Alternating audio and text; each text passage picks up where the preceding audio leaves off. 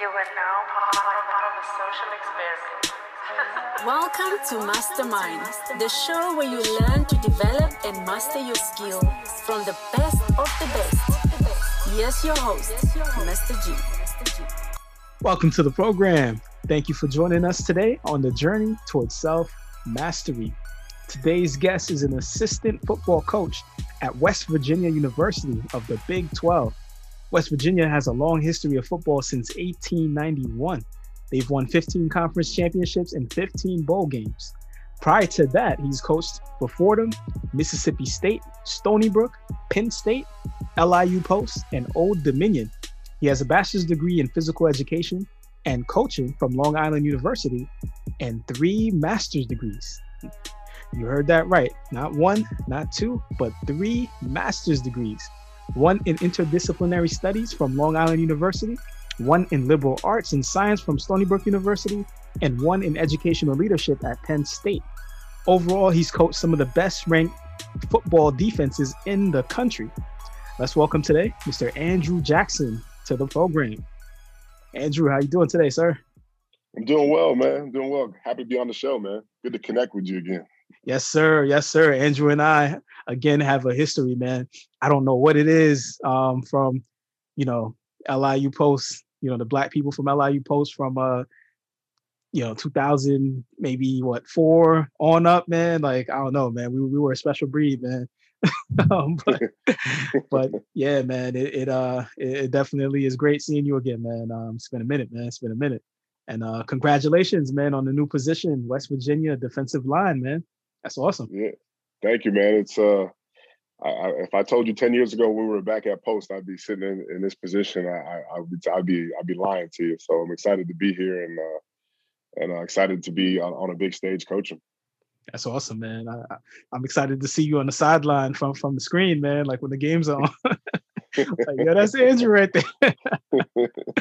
Yeah, man, that's cool, man. That's cool. So yeah, man. My daughter had a couple questions early on, man, and we've kind of been doing this thing where I'm having her think about some questions, and she raised a really great question, man. I was like, yeah, that's a great question. I'm gonna steal that. So she was asking, how things have been like since like COVID with coaching and just the new regulations and everything, man. I know this year for you guys was kind of like a wacky year in the college football coach in every college and professional coaching setting. I feel like even high school, middle school, whatever, it's been wacky, man. So just from your standpoint with the college football setting, what has it been like? And, what will it be like? Do you guys know what it's looking like for the up and coming season that we're about to go into for the 2021 season? And then what has it been like for 2020? Well, first and foremost, I want to, just give my condolences to anybody that's lost a family member during this pandemic, and then anybody who suffered, emotionally, physically, and people that have long time effects from the virus, and those who have suffered financially with the hardships from the virus. But I started off me personally saying, I'm not a doctor, I'm not a medical professional. I know we took some health classes back in the day. Yes, sir. Yeah, beyond first aid, that's not really our realm, So for me, it was just learning about the virus and the ups and downs, and then it became a political thing, and it just made it a mess. First and foremost, I would just say that I'm not a doctor, so anything that was on the approach of being cautious and safety, I was definitely on board with. I just felt so bad though, because, around college athletics and around any sports in general, there's a lot of businesses that go along with those in the entertainment industry, from whether it be in a restaurant or the folks that come clean the stadium or serve the food inside the stadium or do the security in the parking, all those type of people were affected. And we really, one thing that we pride ourselves on as being athletes is always being in a rhythm and knowing the schedule and not having a break from our normal lives and not being able to know when we were going to practice, who was going to play, who potentially could test positive, not let the kids go home, not let the kids be able to see their folks come and watch them play in the games and stuff. It just turned everything upside down. And so it's literally every day that you got to be on the field was a blessing, because you could test positive, you could have the game canceled, you could be in contact tracing. Like literally, every day you're just like, am I going to be here today, being able to participate? Right. And then, the kids that the kids or the coaches that did wind up getting sick and things like that, you were nervous. No one knows the extent of the virus 100%. So there's a lot of constant worry and just things like that on the side. Yeah, man. I really hope that, 2021 is just a better, less stress year for all the coaches and the athletes and everybody, man. I'm just thinking about, just even our experience. You were playing football at LIU Post and, having a good time, man. Like, can you imagine something like that, like in the highlight of your heyday, like, like COVID and, all the partying, all the fun, all the football games, everything is just, compromised, man. So I really feel for the kids out there, man, that really have been going through it, man, and the families and just everybody, man, like that had a tough time, 2020 into 2021, man. So I do hope that it is a better year, man, for everybody. Absolutely. Yeah, man. So yeah, let's get into, who you are a little bit and kind of the work that you do, man. We know right now, you're a defensive line coach for West Virginia University, man. And, I'm really proud of you and accomplishing that task, man. I grew up, high school watching West Virginia play all the time and their cool logo and just watching all the great plays and all that, man. So I'm happy that, you're part of that elite organization, man. But let's backtrack it, man, like to when you were playing, when you were a Pee-wee and everything, like how things got started, man. So, how did things get started for you in just the realm of football and your life, man, like the Pee-wee days, man, until where you are now? I mean, for growing up playing football, we played in the street and we played in the park and stuff like that with my cousins. I grew up trying to live up to my uncles and my cousins who had made a name for them in our small hometown. And where was that? Being football. Middletown, New York, and my mom grew up in a small town, Goshen, near that. And her brothers played there. And her one brother's in the Ring of Honor. My older cousin Anthony was a star athlete in high school. So I just grew up watching those and going to my cousin Anthony's games, and my younger cousins playing ball in the grass next to the field while his games were going on, and playing tackle ball with no pads on and stuff. And I wound up playing from like first grade all the way through almost going to high school. So and then that was all sports in general, but I just was always in the park outside playing. We were never allowed to sit in the house and do nothing. And I have a bunch of older cousins and family that lived on the same street. So you don't want to be the soft kid that couldn't play. You don't want to be that guy. Yeah, that's awesome, man. Those days, man, going outside, playing outside all day long, man. It's like a different world now, man. Like, like if a kid isn't on a sports team or a club, man, it's like there's crickets outside, man. You don't hear nothing going on out there. So it's a little different, man. But yeah, those were great days, man. So kind of like, what was your, middle school, high school kind of experience like? And not only as an athlete, I know you're a student as well, man. 3 master's degrees, man. So what was it like inside the classroom, and then also like on the field, man? So start off in the classroom. I think I was a bright kid. I just never really applied myself at first, and it took me a while to realize the importance of school. I mean, my parents are always on top of me. My parents paid for private school for me and my sisters. My dad worked 3-4 jobs to send us to a good school. And my dad's an immigrant to this country from Jamaica, so he never got a chance to receive a real formal education. He was always working. So it didn't really click for me until going into 8th grade, where my dad took sports away from me. He didn't let me play basketball in the winter and football in the winter going into 7th grade because my grades weren't good. And that's when I realized, like, haphazardly, like I gotta do my schoolwork to be able to go ahead and play sports. And since he took sports away, then it made me realize that how important school is. But I really still didn't connect it. I was like, well, it's only important to me to go to school just so I can play ball. But I was still getting my education. Midway through high school, I was, just watching my dad every day go to work, and he never had a career. He always just worked. He worked to provide. I never heard him say he was going to enjoy this day. He was going to go to work. So midway through high school, it just clicked for me. I said, I want to go to have a career. I want to be able to wake up in the morning and excited to go do what I'm going to do, and regardless of how much money I can make. And I wound up wanting to be a school teacher at first. I knew I probably wasn't going to be rich or or be on Wall Street or something like that. That's for sure. But I was going to enjoy what I was doing. Right. Like I said, my dad just always woke up, and he was never in a bad mood. Happy-go-lucky guy, but he didn't have a career. He just worked. And I wanted to I wanted to enjoy what I was doing. I wanted to help people because as much as my dad worked, throughout high school and through really college, the coaches in my life helped take care of me when my dad was working and my mom was working. They drove me to practice and looked out for me. They tried to have the best interest for me, knowing that my parents were working their tails off to provide for me and my two sisters. Got you. All right. So what was your like high school football like experience like? Were you guys like nice? Like were you winning games? Like any championships, anything like that? Like what was that experience like? And then just transitioning into like college, what was that? Were you choosing between schools or anything like that? Like what were those So experiences like? we started. I was in the first ever football team in my high school, so they kind of started football late. The first football team was in 2002, and we were terrible. We were terrible. And I was one of the running backs, and I was getting the ball, and I was getting my tail kicked. Man, I was like, man, the hell with football. Like we're sorry. So I didn't want to play going into my sophomore year, and my dad was like, I thought I was going to be a basketball player. Mind you, I stayed 6'2", 6'1" my whole life. So like the hoop dreams deflated real quick. Like you're not 6'6". Right, unless you run in the guard position, you playing point guard. Yeah, you shooting threes and nice handles. You ain't going nowhere. My dad's like, man, you better go out there and play football. So he drove me out there the first day of training camp going to my sophomore year. And I'm glad he did, man. I loved it. I loved it. I don't know why. I don't know what I was really thinking, but that's why you got parents, to get you back on track. Right. So I wound up playing. We wound up doing really well throughout all my high school years. We were at least in the county championship, on the section title game, or around that game. My whole high school career, we wound up going to the Final Four my senior year, and those are the best moments of my life.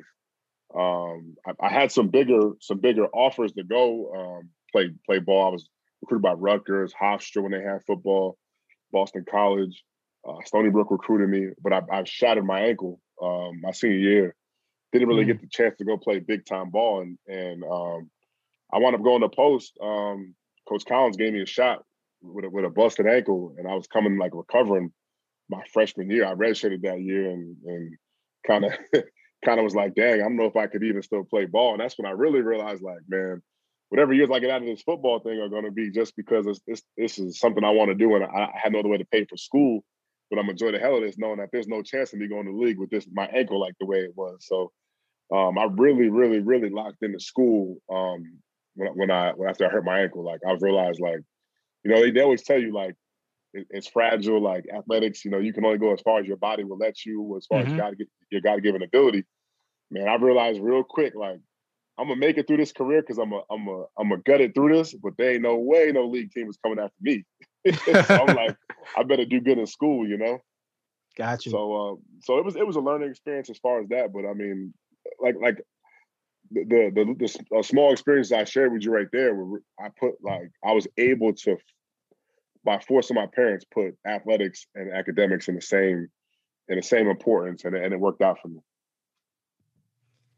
Got you. Yeah, man. So when you went to post, was that like on a full scholarship or partial, like, with your ankle? And then what was the ankle injury that you were suffering from?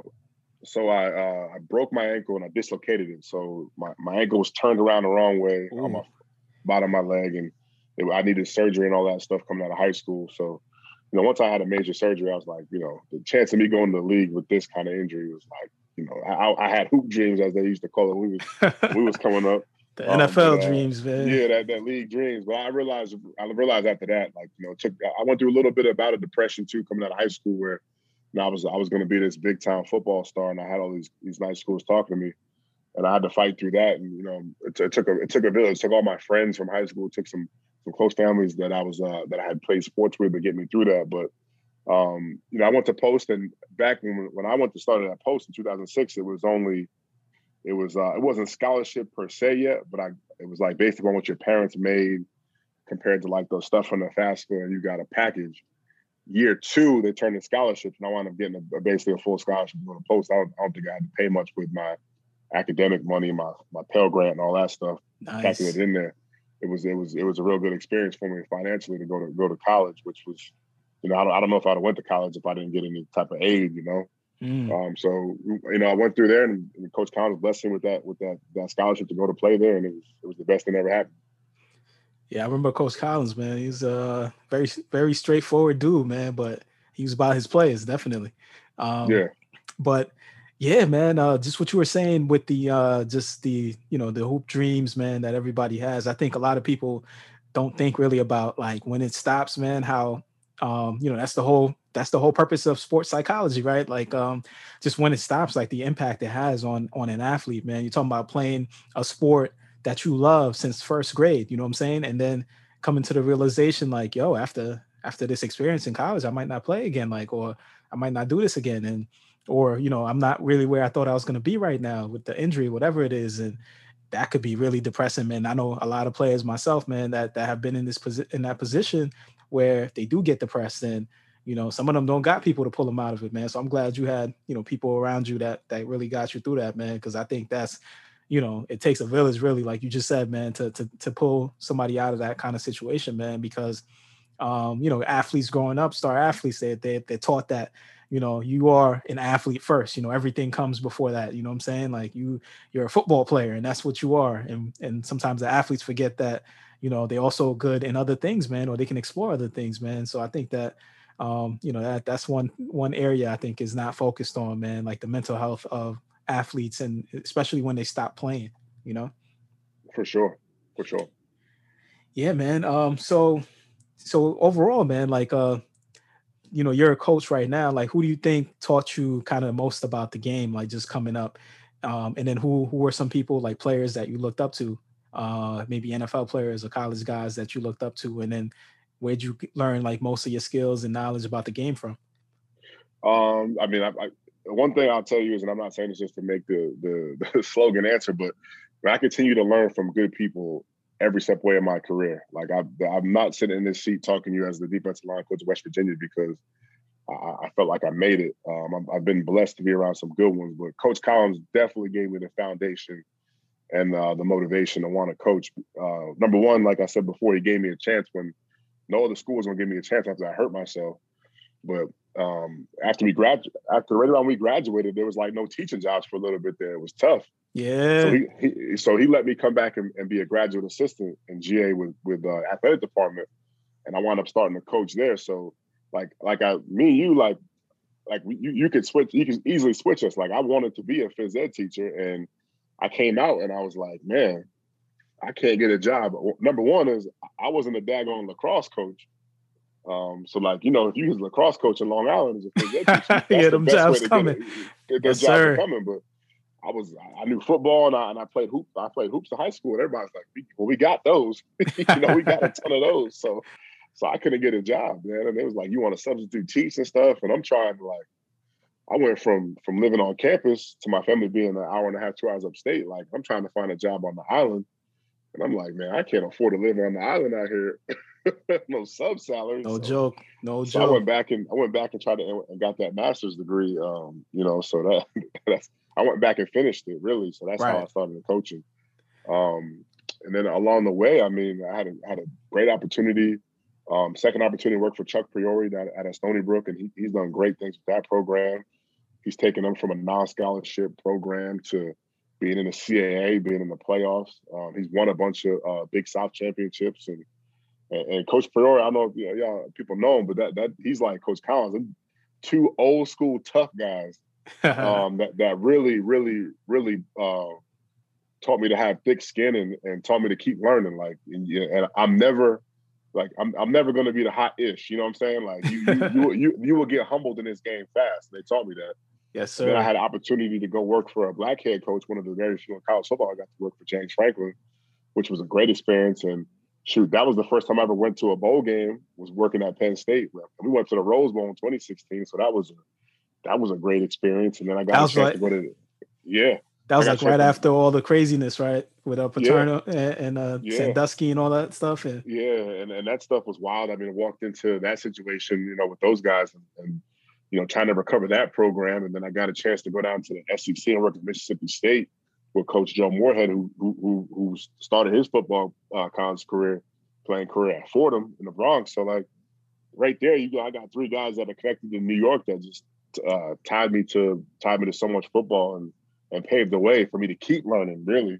mm, And then growing up, I know when we was in college, when we was in college right there, yeah. So the Giants won a Super Bowl, and like I was like a huge like Justin Tuck fan, Strahan fan. So I remember we was at Post, we got the opportunity being right there to go to the Giants parade and stuff, and I was like, man, this is just like the Super Bowl. Can't, you know what I'm saying? Like those kind of experiences kind of opened my eyes to being how great it could be. Yeah, it doesn't get better than that, man. Absolutely, man. Along the way too, man. Like we're talking about 3 master's programs and you're coaching like full time, man. Like how on earth, like what was that schedule looking like, and how'd you manage that, man? A lot of late nights, a lot of coffee, man. But like I'll tie it back to my dad, man. So having a chance to like be a graduate assistant, and just the football side of it is like hitting a lotto. I always tell people, Mm-hmm. you got to think about it. Like I'm one of like 1% of the less than 1% of the football world that could get that opportunity to have that GA job. But again, I'm getting a chance to go to school for free. And I always just looked at my friends and other folks that didn't have the opportunity to get a free education. However you got it, whether your parents could pay for it, you got a scholarship, or you earned it on an athletic scholarship or academic, to have no college debt and to be able to go to school and know people's is working full time or taking out loans and stuff. Like I always felt like I had an obligation to people, especially people that look like me and you. Right. You get free school, like I'm taking advantage of it. Like no matter where I was, whether it was Stony Brook, Penn State, or Post, like somebody's giving me free school. Like you add up those grad school bills, like let alone the undergrad, like you're talking like $40,000 to $50,000 at either Post, Stony Brook, or Penn State to go to grad school, and somebody's giving me that for free. Like there's no way I was going to throw that away. Yeah, that's some drive right there, man. Just it's on a different level when you realize that you have opportunities. Because I feel like sometimes we have the opportunities and we don't realize it until like things we get in trouble for something or something happens. Like we're like, dang, I could mess this up or whatever. But it's good that you kind of realize that, man. And you talked about it taking a village. Like you know how volatile it is in the coaching world. Like I could be fired at any moment, man. I know I could go back and be a teacher somewhere or have another career path. Absolutely. That's a great point right there too, man. Sometimes I'll be watching, especially the black coaches, man. Black coaches, I feel for y'all, man. Like every year I'm watching at the end of seasons, man, and black coaches. And there was like some study done too on black college coaches, man, that they have such a higher percent chance of not coming back. Like when they get like when a team lets them go, of having more difficulty getting another coaching gig, at least on like a big time college level. Like if they're coaching D1, they have a tough time getting another D1 job after losing their first job. And then versus the white coaches that like they bounce back right away, man. So I always feel for the coaches, man, the black college coaches, man, after they have a tough year and the team lets them go. I'm like, damn, man, I hope he gets a job or, whatever it is, man, because a lot of people don't think about stuff like that, man. But it's real, man. That coaching world is real, man, especially football coaches, man. Like if you ain't getting the dubs, man, time is ticking, bro. Right. And everything is so circumstantial. I mean, you just and any coach really, the fans can kind of maybe sway your career a little bit. Like I'm sure there's some Jets fans that 3 years ago said Todd Bowles is one of the worst coaches they ever met. He can't coach. Now Todd Bowles, he's that masterpiece of a Super Bowl against the Chiefs. Yeah. You know, and then you turn the corner, you look on the other side of the field, you got Eric Bieniemy, who's been a part of a great offense. But you got guys that are white coaches that are maybe their dad was a coach, whatever, but they're in their 20s or early 30s. And after one or two people validating them saying they're great coaches, they get a head coaching job at a very young age. The path is very different for us. Absolutely, man. And just speaking of that too, man, I feel like when we get into the professional world, man, as black men and just black people in general, black women as well, we do get into a position where we might be the only, black person at the job, or the only black person in whatever field, the career that you're in, especially with football. Like you mentioned before, there's a really low percentage of black football coaches in general, man. So, how have you been able to kind of maneuver through that world, man, where a lot of times you come through and you're the only black person there,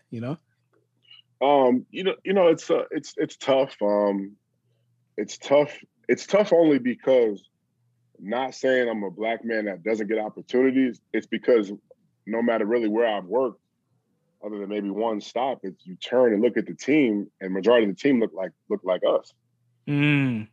But the leadership doesn't. I think is the harder part. I'm not saying that every black coach that's out there that wants to be a coach is qualified or more qualified than the next. It's just that the representation of the coaching staff doesn't represent the players that we're going to recruit ultimately. Is the hardest part.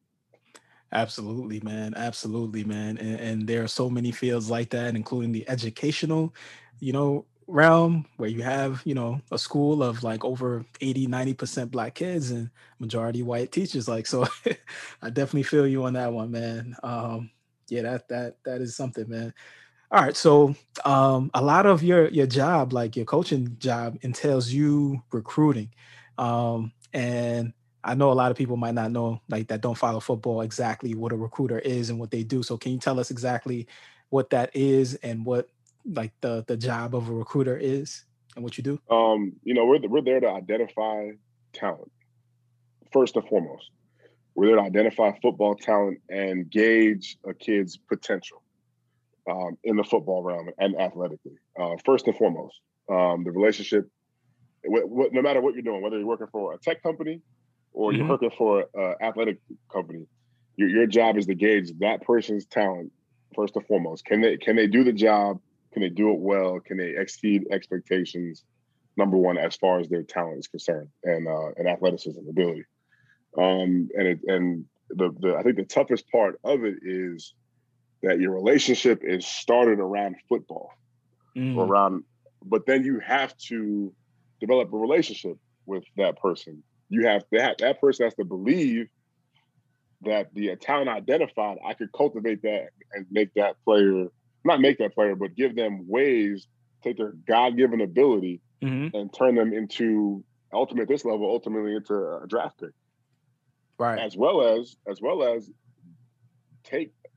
make them understand that the given opportunity for them to get an education is also going to help them, even though it's not apparent. The number one most apparent thing is, can they go on the first day or the second day of the draft and make a ton of money, guaranteed, right? But then we also have to make them understand is that is short money, right? So you need that education so you could stop playing one day, right? The more educated you are, the faster you could stop working, right? Because you can make more money, right? Right. The ultimate goal is to retire, right? So how many years off the back end can I shave off and save and earn money or save money or know how to make money? Great points. Because as we know, is more money, more problems, right?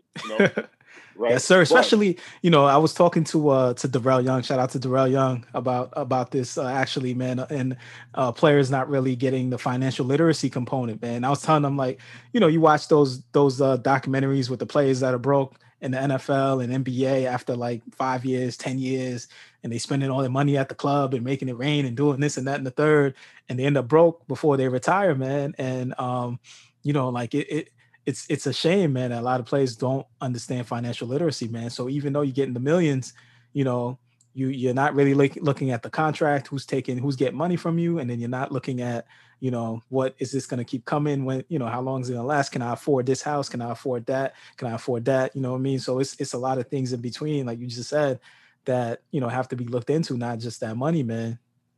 And, again, I know I'm probably boring your audience when I say this. I'm going to connect everything back to my parents and what they taught me. But we have to make them understand that, even though they might not want to hear it right now, that the player development and their education piece is the best thing they have going for them. Because even if, let's say, I have a student athlete that wants to go to school to be an engineer, right? Well, he might have took a business class along the way. We did some player development program where now he's making a ton of money and he wants to start an engineering firm, but he knows who he could trust as far as a money manager, an accountant, a publicist, like a lawyer who's going to read their contracts. So maybe they're not well versed in those things, but they know where to go, what resources to go to get those things without getting screwed over too. So not every kid's going to leave a financial planner. Right. But you'll know maybe, hey, maybe I should go to Goldman Sachs Bank and talk to this guy about this amount of money. And you know what? I took his opinion over there, and I'm gonna go talk to somebody at Wells Fargo, and I'm gonna go talk to somebody at TD Bank, and I'm gonna talk to somebody at Chase Bank. So then I got all these guys formulating opinions, and then I'm gonna take this. Oh, you know what? I graduated with Pascal. He's a lawyer. I know him. I'm gonna take some of these contracts to somebody I know and help work that. I might not know anything, but I formulated an opinion. I have people to trust. I can think outside the box. I know just enough to help myself. That's all you're looking for, you know. Like LeBron James did it best. He assembled his team around him of people he could trust. Not only are they smart men, yes, he started a nice black conglomerate, but those are dudes he could trust that he grew up with, that he just put through college, that understand. Yeah, that piece is so important too, man. Like that he put them through college. So it wasn't like, yo, I'm gonna hook you up for $20,000-$30,000 so you can start this business or, be a part of, my group or whatever, man. But yo, go get educated first and then come holler at me. Like, you know what I'm saying? So it wasn't just like, I'm gonna hook you up because we cool and we tight, but yo, get educated. So I trust you with my money and you know what you're doing. And then we can make this happen. So I think that's definitely, a good thing to follow right there, man. What LeBron was able to do with his crew, which is really important, man. But yeah, going back into the recruiting component, man, I just wanted to run through like a quick scenario. So let's say like, you have a kid that, maybe number one defensive, line in the country, he's highly ranked and you go, to New York to go and recruit him. Right. And you're interested in him. What from the coaching component, like what kind of questions are you going to ask him? And then what are you looking for? Are you going to be, speaking to his teachers and the school that he's at? And then what kind of questions are you looking to ask him? And what kind of answers are you looking for, like with him, to see if he's the right fit?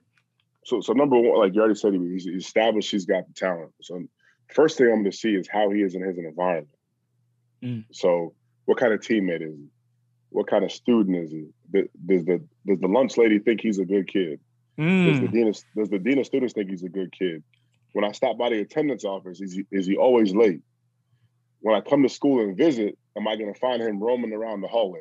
Or hopefully a teacher or a dean of students or a coach is going to say he's in X, Y, and Z class learning.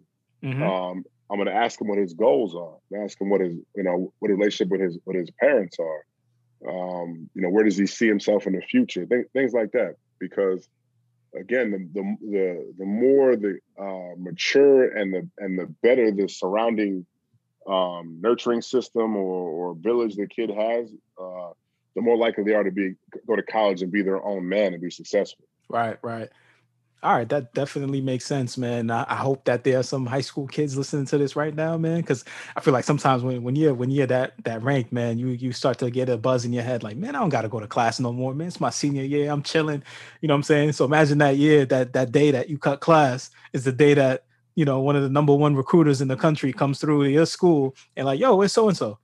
Oh, it's senior cut day. They out chilling at the beach, like, you know what I'm saying? Like, right. Not a good look. Right. Not a good look. Right. We both started a post with so many other students that after the first semester or after that first year, just came back that next September or whatever, and they're not there. Yep. Too many, man. Too many. Yeah. And you just say, hey, I never see that dude go to class. I see him in the CAF and I see him in the rec hanging out, but I never see that dude on the other side of campus. It's only a matter of time, man. Only a matter of time, man. That's for some of the athletes too, man. Because the athletes, I think sometimes when they get to that college level, they get that, man, your teachers are going to pass you anyway. You're a star athlete in the school. And don't get me wrong. Sometimes it is like that where the schools do look out for them. And I don't think they're really looking out. I think it's really hurting them, but where they don't have to go to class, man. But a lot of times, it really hurts them in the long run, man. Like, if you are that type of caliber athlete, but a lot of kids are not. They just don't go to class and they end up flunking out and losing their scholarships, man, which is really sad, man. But yeah, just taking that whole scenario, man, let's flip it around now. So, I am the number one recruit in the country on the defensive end side. And, I got Andrew Jackson coming through my school to come and recruit me. And I got options, man. I got different schools out there that want me. That's going to give me a full ride. Like, so how do I gauge to see who's going to be the best choice for me? And then when Andrew comes through, like what am I going to be asking them to make sure that this is the right school for me? Well, you're going to ask me, how am I going to develop you? And number one thing is I'm not going to say I'm going to make anybody anything. You have this ability, and my job is to make you more efficient, all right, and consistent, right? So whatever your best play is, I'm going to help you replicate that play multiple times. So that sack you always get off that one move, right? That one move you do, I'm going to give you a counter to that move. I'm going to make sure you hit that move over and over and over again, because that's what your potential is. So I'm going to help you reach that more consistently. And then I'm going to teach you how to be a man. I'm going to make sure you go to class. I'm going to make sure you got that extra player development so you can manage your finances and everything you want to do. And I'm going to make sure that your goals meet my goals, and then so they equal the team goals. So, for instance, you want to go to the league. Best way to go to the league is sack the quarterback. I want to be recognized as one of the best defensive line coaches in the country, so I need to make sure you sack the quarterback.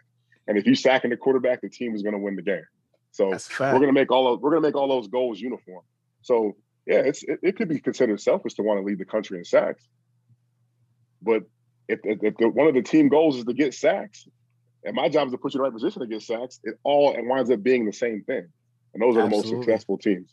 The teams like the Urban Meyer coach teams and the Nick Saban coach teams, with all those draft picks and all those accolades those kids get, the coaches put them in good positions. The kids' natural ability takes over. Everybody wins at the end of the day.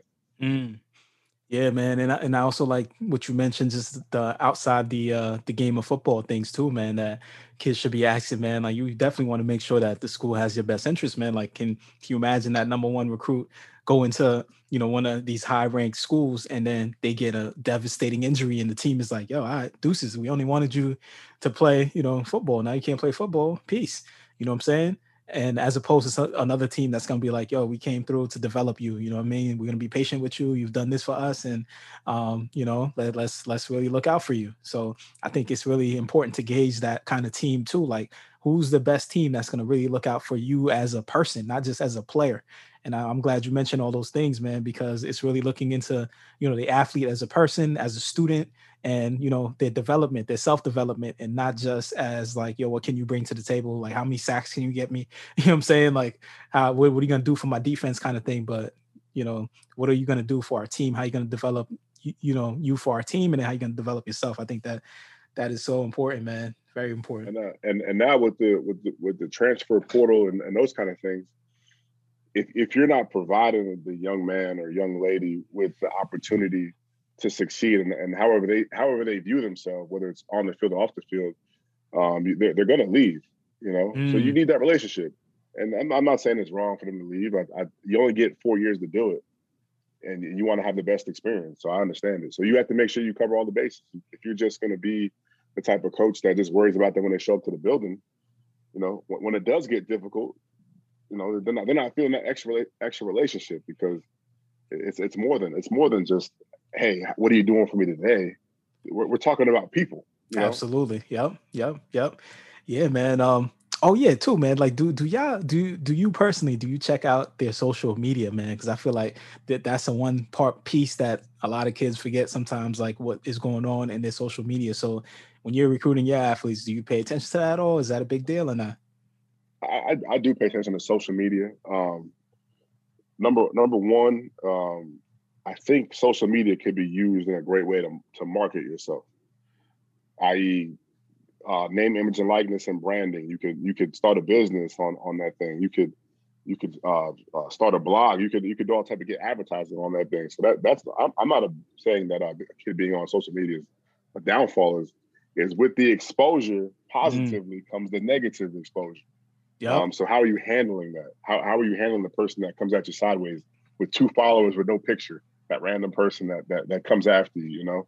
Are you retweeting and liking stuff that you wouldn't want your grandmother knowing that you look at or are condoning? Because anytime you like or retweet, you're accepting that post as your own. So your favorite rap lyrics or your favorite Instagram model, on your own time, fine. But if you're publicly acknowledging those things, it could set you back. Some of the things that people say, some of the things that people endorse. Sometimes the people out there that post the controversial stuff is that young man going to be wrapped up totally into his social media as opposed to using it as his benefit and as a tool, or using your platform for the wrong thing. So case in point, I coached Mississippi State, and Kylan Hill used his social media to get the Mississippi flag changed. Yeah. So that was great. That was great. And then, sometimes I can't think of an example offhand, but sometimes some guys lose their mind on that social media page and wind up tweeting things for the wrong things, or you get caught on camera, like the young man with Cam Newton. He just got caught on camera coming after, talking disrespectfully to Cam Newton. So so it's things like that. Yeah, absolutely, man. And I know, like, just you being in the game for so long, man, I'm sure you've seen a lot of athletes lose scholarships, or teams get rid of them through the social media. Is that correct? Like, is that accurate? And that's definitely correct. And one thing I'll just say about it is just make sure you're respectful and mindful, because anything you put up there is never going away. Mm-hmm. It's never going away, and sometimes you don't want to let your personal thoughts and beliefs hold you back from where you want to go. Absolutely, man. Absolutely. All right, let's get into some of your coaching, man.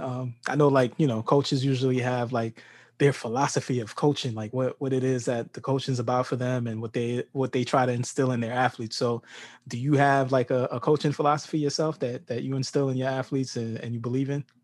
Absolutely. I want to make their goals and dreams align with the team goals and dreams, and take them further to their potential, athletically, physically, spiritually, mentally. That's my number one philosophy and goal. And then to make sure that every kid has the best experience they possibly can, because a lot of times I think in major college sports we forget to have fun. Yeah, man, it really gets into this is a job now. You're waking up, you're watching tape and film. You got workout at 12 o'clock, and practice at 1 o'clock, and then back to film and all. Yeah, it could get really routine, man. You're right. Collegiate and pro sports are child's games played by men and women, boys and girls.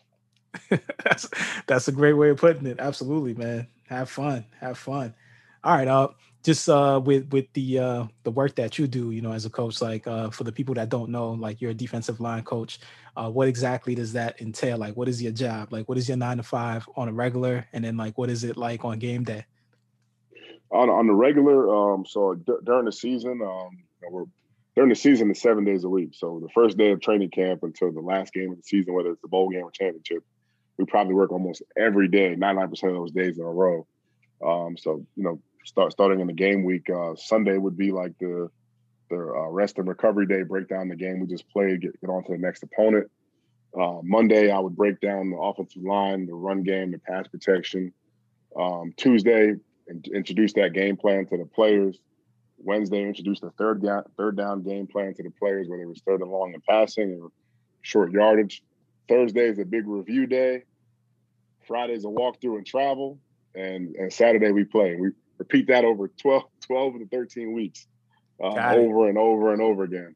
And then in between that time, recruiting is a major piece. Trying to talk to those blue chip players every night. Try to have those kids around at a normal time for a game on a Saturday. Find time in there for my fiance, my dog. Gotta get that time in, yes, sir. Try to get that time in. And then off season is more so about recruiting off campus and on campus, getting kids around the building, and then a little bit of a break in July, and we restart the cycle again. So it's right. I would love for it to be 9 to 5, but some of the work kind of creeps into your personal time, especially with recruiting. But I think that the coaching profession has gotten better at work-life balance, and there's no reason for coaches to be getting divorced because they don't spend enough time with their wife and kids. I remember looking into that too. Yeah, man. Yeah. That's sad. And it happens, it happens with the female coach and the men's coach where, sometimes we're absent from our family's lives, and it doesn't always need to be that way. I agree, man. I definitely agree. And that's not even just college or professional coaches, man. Even high school coaches too, man, where you know what I mean? Like you're, coaching for like an all-time winning program or it's a very serious program. It could be like that too, man. Even football, man. Like I know a lot of schools in the South, it's like a religion down there, man, like with the coaching, man. It's the same, it's like you're coaching college at the high school level, man. So I definitely, agree on with that standpoint, man. Just finding that balance, man. That's with anything, man. You definitely want to make time for your loved ones and make sure you're taking care of business at home, man. So with the with the coaching that you do, man, you've been doing it for a minute, and I know like there's people that probably are interested in becoming an NFL coach or a college coach. So like, what advice based on the years that you've been in the game would you give to the people listening in that are interested in the field and interested in what I mean, possibly coaching at a very high level?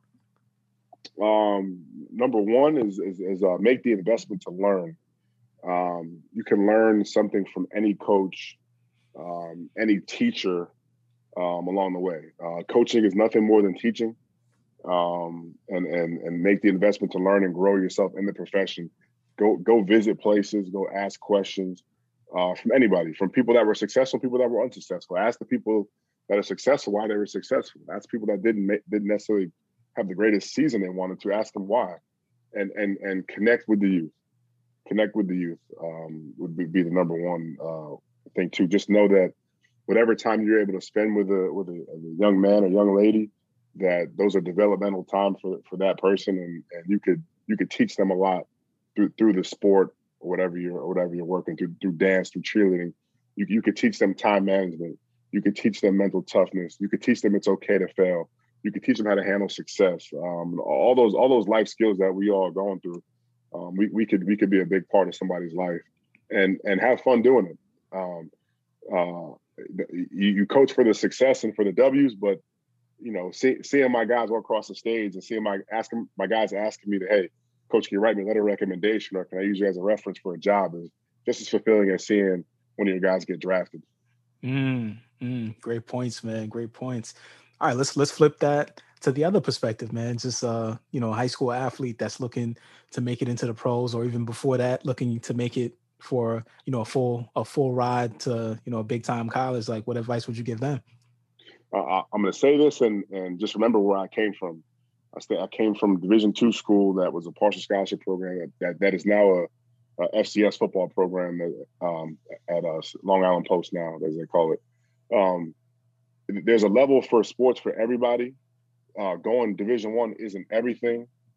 Getting a free education and having a great experience is worth a lifetime. If you have the talent and you get recruited to play at the highest level, so be it. But I would never trade our time together that I had at Post, even if homecoming was only in front of 10,000, not 100,000.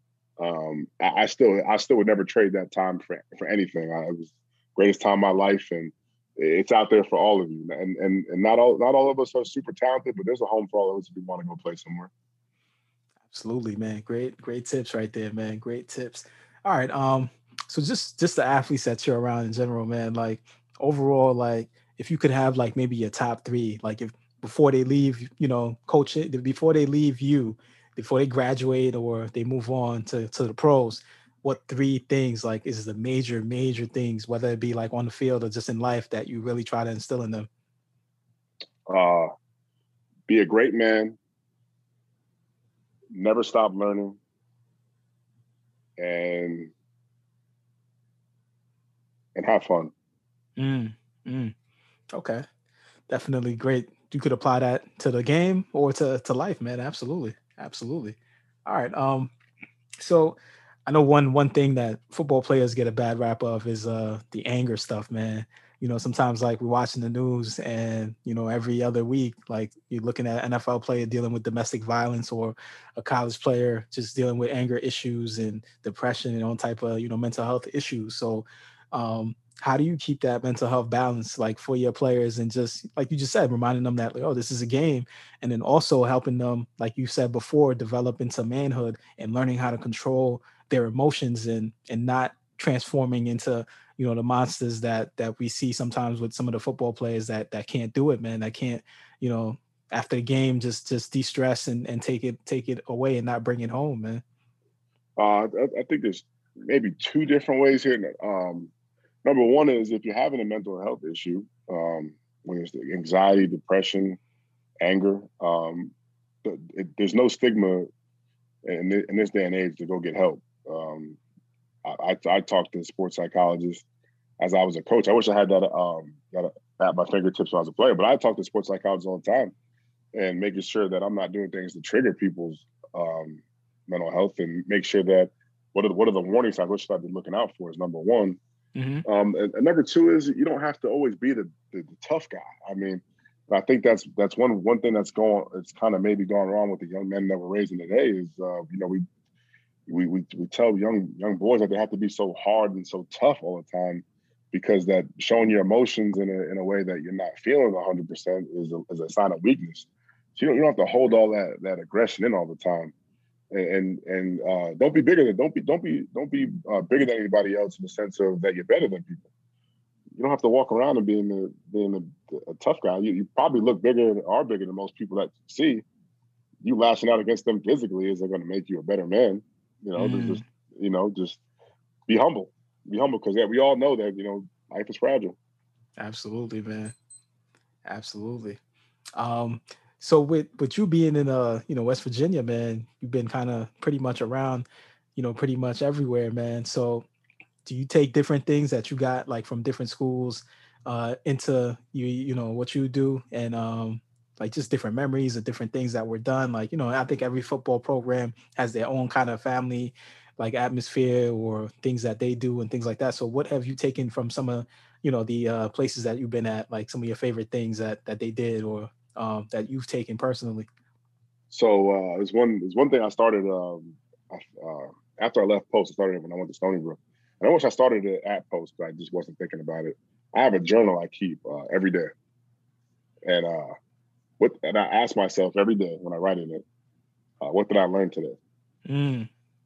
And negatives and positives, goods and bads, situational things, stuff that popped up, and I ask myself, did I get what I learned, and did I get better today? It's the two questions I always ask myself. And so, there's been coaches I've worked for that don't value the things that I value, and there's some that do. And I try to connect the dots. I try to understand why they didn't value that, maybe why they valued another thing. Because in general, I think I've worked for a bunch of great men, and I think they all had a purpose and all revolved on trying to have a successful program and win football games. I just think sometimes, when you look at the grand scheme of things, you lose sight of certain things, and certain things that may be more important. And most times it's trying to win. It's the best of us. I could definitely see that, man. Great point right there, man. Sometimes, like, especially I think like with something like football, there's so much pressure, man, like to be the best, whether you're an athlete or a coach, man, and to win, that it's like you do it at all costs, man, like including your own mental health and your own, family and everything, man. And it really shouldn't be like that, like you said, man. Definitely. Yeah, and I'll get out of coaching when Saturday after a win doesn't feel great. If that starts to feel like relief, I know my time is done. If a win doesn't feel fun, then I'm not in it for the right reasons. That's a great point, man. That's what I think that, see, a lot of the things I like about sports is that you can just connect it to life, man. And that's with anything, man. You go into you're doing your career and you're not really enjoying it, and it's not bringing you joy, man. And you have the opportunity, because sometimes some of us, we got responsibilities, but if you have the opportunity, man, find something you love, man. Like, stop wasting time, doing something that you hate every day, man. Life is way too short for all that, man. Absolutely. Yeah, but you're a dad, so you have a different a different importance to it than just work, and you have to provide. So I definitely, I'm not there yet, hopefully soon, but I understand what you said there. Yes, sir. Yes, sir. Yeah, man. All right. Yeah. So let's get into a little activity here. This is called What's Your Favorite? Just learning a little bit more about you, man, and things that you're into, man. So let's get into, what is your favorite pregame meal, like, for football? Whether, I don't know if it's changed, like, as an athlete versus coaching, like, but what do you normally munch on, man, before games, like? Usually you don't have the choice, but at Penn State they had the best spread. They had a pasta Alfredo with some steak, and they had like a loaded potato you can make. I think the Penn State pregame meal was my favorite. Yo, I always wondered too with the pregame meal. Sometimes they'd be like all types of like buffet food and all this stuff. Like, is it like just like players can just like digest that real quickly and it don't affect them during the game at all? Like, or like, how does that work with the meals and the preps? I know like some high schools and colleges, man, like they got some really interesting pregame meals, man. I'm like, wow, like these guys are eating all of this before a game, like in 2 hours. Well, they've gotten much more scientific with the strength coaches and the nutritionists that the pregame meals are a little bit more healthy and able to digest for the guys now. So it also depends on what position you play and those kind of things. But they have gotten more healthy as I've gotten into my coaching career, which is better for me too, because I can't lose the weight as fast as I could when I was 10 years ago when I was that post. Got you. Yeah, definitely, man. Getting older. All right. So your favorite football player right now, and just maybe of all time, like if it's the same or if it's any different. Favorite football player of all time.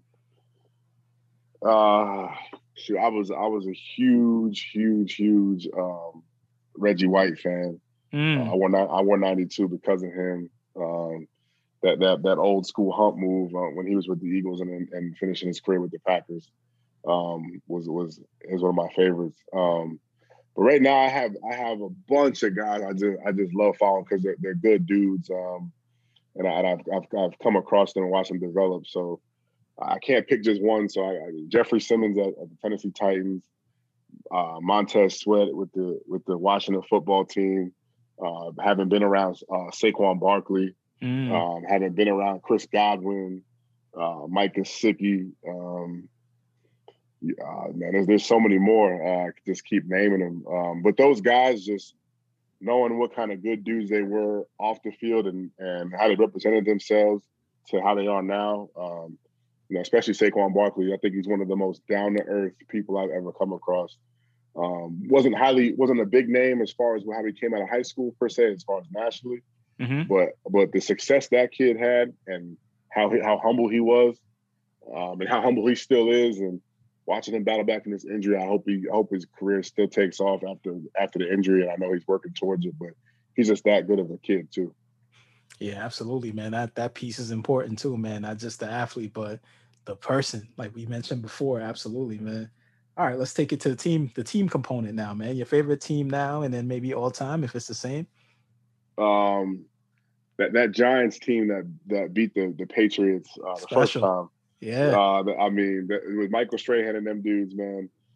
So one of my high school buddies, his dad had season tickets to the Giants, and they brought me to my first ever NFL game. I'm forever thankful.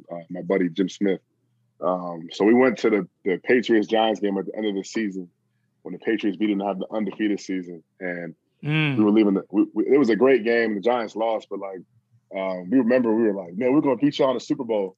And the whole stadium was filled with Patriots fans, and it was in New York. It was in the Giant Stadium. It was in Jersey, and they were like laughing at us, like, "Y'all are stupid. Like, man, they're never gonna." And then February, whatever that time, later in February, that next calendar year, beating the Patriots, man, that I'll never forget that moment, man. And then going to the parade that year was. That was magical, man. Nobody expected. I could see why they laughed at y'all. They're like, we're gonna be undefeated, man. And it was in the news every day, man. Like, yeah, man, Tom Brady having a special career with Randy Moss, and season is gonna be wonderful, and they're gonna be the best team of all time, and all this kind of stuff. The Giants kind of killed that, man. Like, Tom Brady would have had the best season of all time, man. Like, had he won that Super Bowl. That's crazy, man. Yeah, man, that's interesting, man. All right, favorite football movie? Remember the Titans. And I know it's a Disney production, but people need to watch that movie.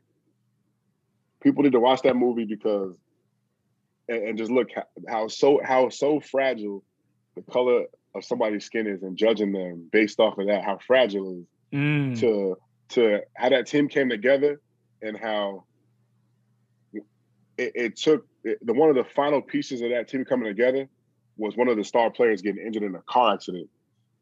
Right. It took and just imagine all that stuff that the two coaching staffs getting merged together and all that history, them riding through Gettysburg, that it really took one of the teammates getting hurt and the care they showed for him to bring people together. Like it took a person losing their ability to walk to really push it over the edge. I think I know it's a Disney production, it's a fairy tale ending, but it applies so much to what we go through today. Just even if you just don't really like somebody, or maybe you are biased, just keeping it to yourself and keeping it moving and not ruining somebody else's day because of the way you feel personally. Mm-hmm. Just being tolerant. Because one thing from a football team, there's over 100 players on the team. You're not going to like everybody. That's a fact. But you can learn how to tolerate them and learn their beliefs. And even if you don't agree, man, you can agree to disagree, but you have a work relationship, you keep it moving. That is a fact. All right. Your favorite football position?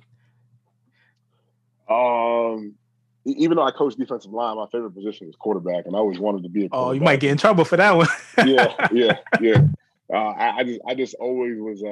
I'm still to this day though fascinated by quarterbacks because what they mean to the team. Yeah. The blame they get when they do lose, and everybody's down for the glory, but they catch too much blame when they lose. They get judged by people that don't understand the position on the outside world. They catch all the heat. And how smart you have to be, and how dedicated you have to be beyond what's required of you. The 20 hours we have to do, what's required beyond you to have that position. I really respect the hell out of quarterbacks. Yeah, there's I don't even know another really position that has more responsibility in any sport, man, than a quarterback, man. It's crazy. It's crazy. Yeah, that's a good one, man. All right, your favorite memory as a player? Favorite memory as a player, we went out and played Bloomsburg in a snowstorm when I was at Post. I think they were the number 2 team in the country. We wound up upsetting them at their place in the snow. First time playing in the snow, beating the number 2 team in the country, and that was just one of the best moments of my life. Awesome. All right, let's switch it up. Favorite game you ever? No, favorite football memory as a coach. Blocking the field goal versus Ohio State in 2016 and beating Ohio State in a whiteout at Penn State is probably my favorite coaching memory. Nice. All right.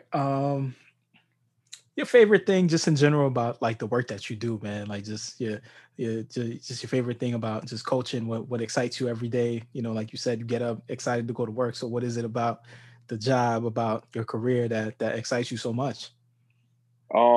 Right now, currently, it's the diversity I have in my D-line room. So I got guys from the north, guys from the south. I got a kid from Finland. I got a kid from Canada. I got dudes from rough upbringings. I got dudes that live in the country parts of West Virginia, and to see them sit back and interact with each other, it just gives me hope for the way the world is today. Like these kids interacting with each other, listening to each other, explaining where they came from, connecting on just stuff that's not football, just in life, just putting them in a Zoom room or in a meeting room and listening to them talk about their favorite food and just stuff like that, connecting. Just that's why I get up and do this every day, because it's a microcosm of what the world could be as a football locker room. If you look at the good teams that have great locker rooms, bad teams have bad locker rooms, and people interacting on a larger scale is and learning from each other is why I like doing what I'm doing. Absolutely, man. Absolutely. All right. So let's transition just into legacy now, man. So down the line, man. 30, 40, 50 years later, when we're looking at the legacy, of Andrew Jackson and what he brought to the game of football, man, like what do you want people to remember about, who you were and what you represented on and off the field? That I handled myself with class. I gave my best effort, and I made sure that my players were the most successful they possibly could be. Mm. All right. Man, Andrew, man, it's been an absolute pleasure, man. Just catching up and talking in on just some of your experiences, man. Really interested, man. And I hope we continue to to link up, man. Maybe one day I'll come through to a West Virginia game or something like that. Absolutely, man. Yeah. Absolutely. And if you ever need me to hop on a Zoom in one of your classes or something, if I can help out and be a guest speaker, I'd love to do that too. Yes, sir. Yes, sir. Look for something in the future, man. For sure. For sure.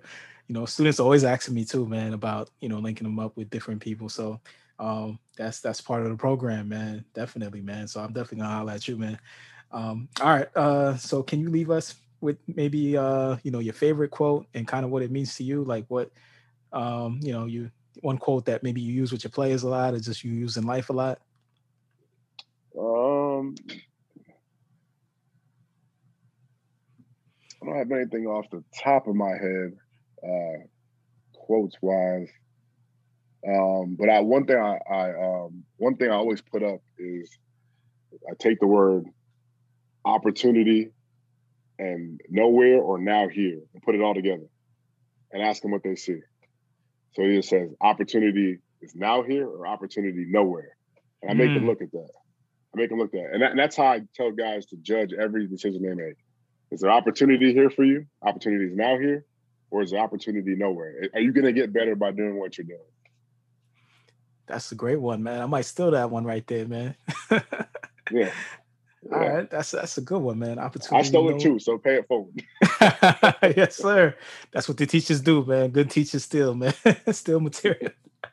Yeah, that's dope, man. That's dope. That's a great point, man. Just looking at different scenarios and looking for the opportunity or the lack thereof, and then making a decision from there, man.